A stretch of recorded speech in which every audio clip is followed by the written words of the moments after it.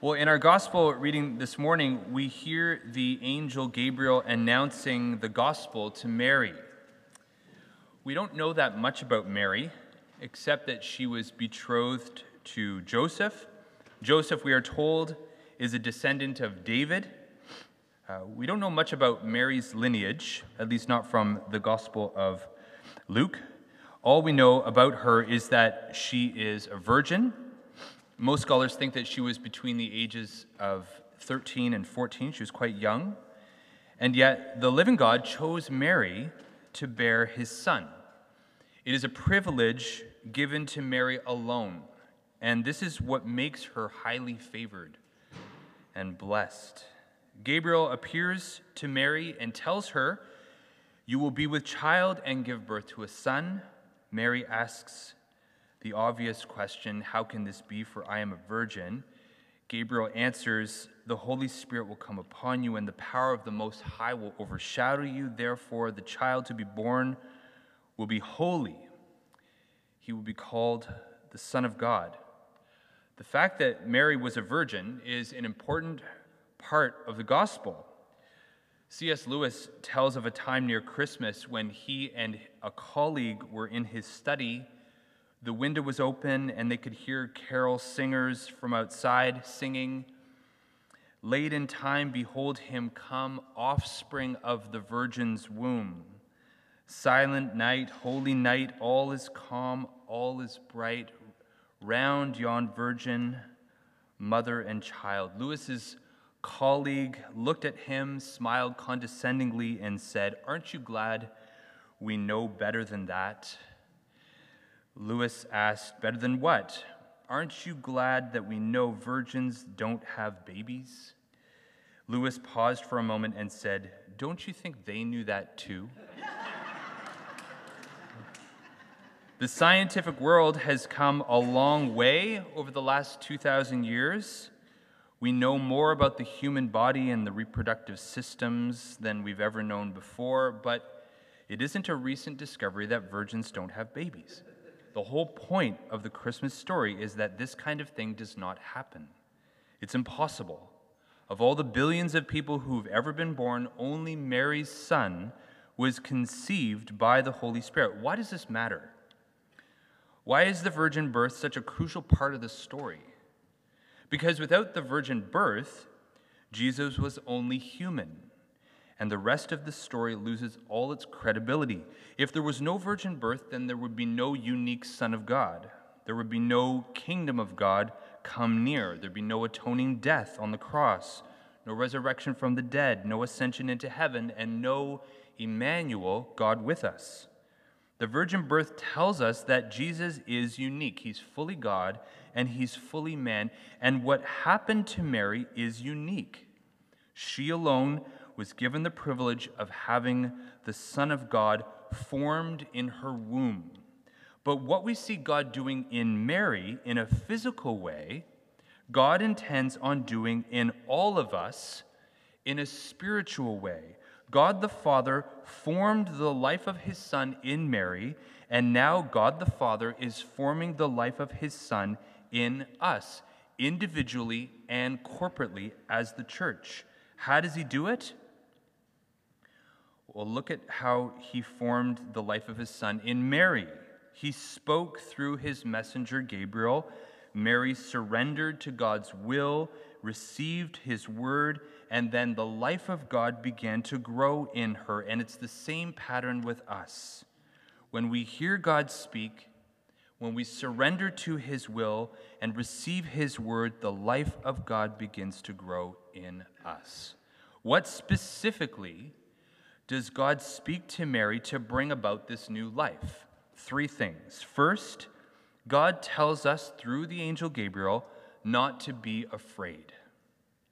Fear prevents us from growing spiritually. Fear paralyzes and enslaves.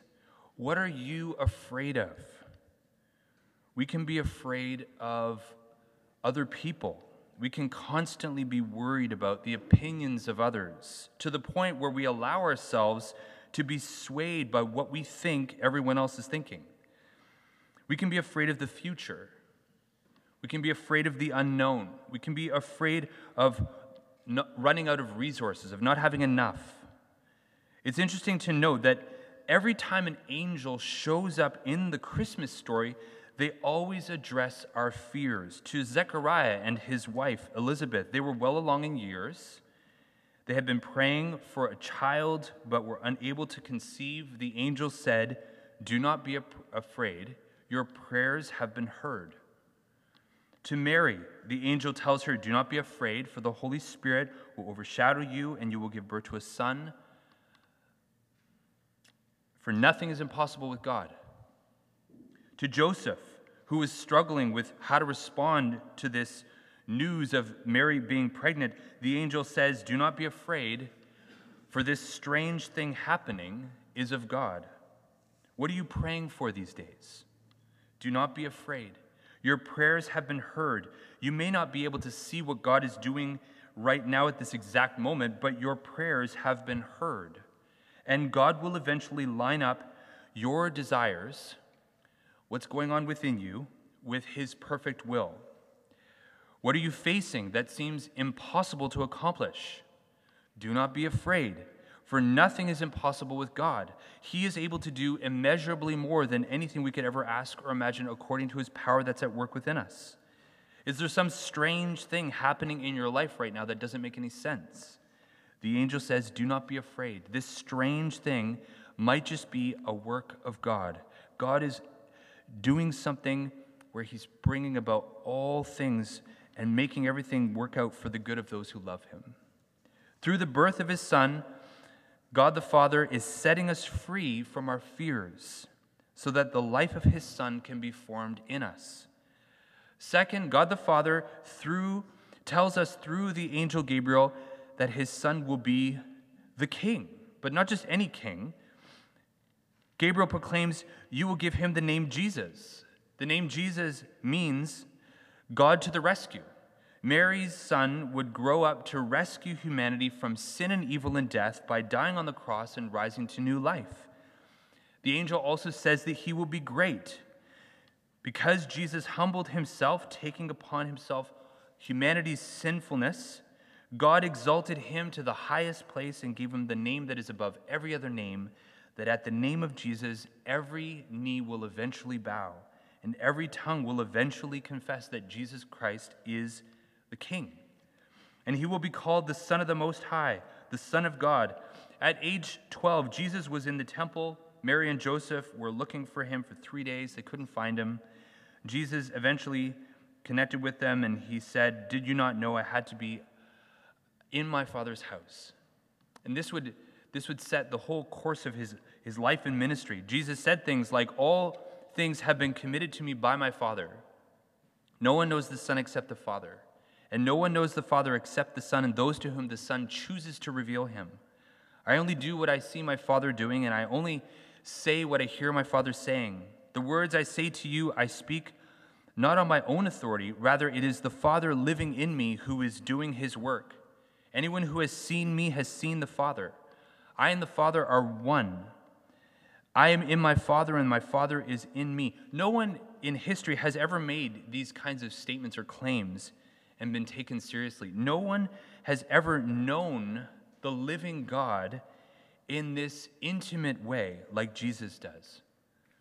The Lord God will give him the throne of his father David. He will reign over the house of Jacob forever, and his kingdom will have no end. This is the fulfillment of 2 Samuel chapter 7 that we heard read. God said to David, "When your days are over, you will rest with your fathers. I will raise up for your one of your offspring to succeed you, who will come from your own body, and I will establish his kingdom. He is the one who will build a house for my name, and I will establish the throne of his kingdom forever. I will be his father, and he will be my son." After Jesus rose from the dead and ascended into heaven, he is now seated at the right hand of the Father, and he's ruling as king over heaven and earth. How does Jesus rule? The same way that any king rules, by speaking. God the Father's desire is that we would listen to him. And when we listen to Jesus and do what he says, we experience the kingdom of God breaking into our world. Why? Because Jesus' words are eternal. They're God's words. When we hear Jesus speaking, we are hearing the eternal God speaking. Jesus said, "Heaven and earth will pass away, but my words will never pass away." Jesus' words are informative. He understands how life works because he is the one in and through whom all things came into being, and in him all things hold together. And Jesus' words are performative. What he says eventually happens. And so when we sit at his feet, listening to what he says, and then we put what he says into practice, we are formed over time until we find ourselves living into the reality to which his words speak. God the Father tells us through the angel Gabriel not to be afraid. Jesus is the King of heaven and earth, and through faith in him, we experience life. Gabriel tells Mary in verse 35, "The Holy Spirit will come upon you, and the power of the Most High will overshadow you." What happened to Mary in a physical way is happening in us in a spiritual way. Jesus explains in the 3rd chapter of the Gospel of John, speaking to a Pharisee named Nicodemus, he says, "No one can see the kingdom of God unless he is born again." Nicodemus asks, "How can a man be born again when he's old? Surely he cannot enter a second time into his mother's womb." Jesus answers, "I tell you the truth, no one can see the kingdom of God unless he's born again of water and the Spirit. Flesh gives birth to flesh, but Spirit gives birth to spirit. The wind blows wherever it pleases. You hear its sound, but you cannot tell from where it comes from or where it's going. So it is with everyone born of the Spirit." By flesh, Jesus is simply referring to human nature.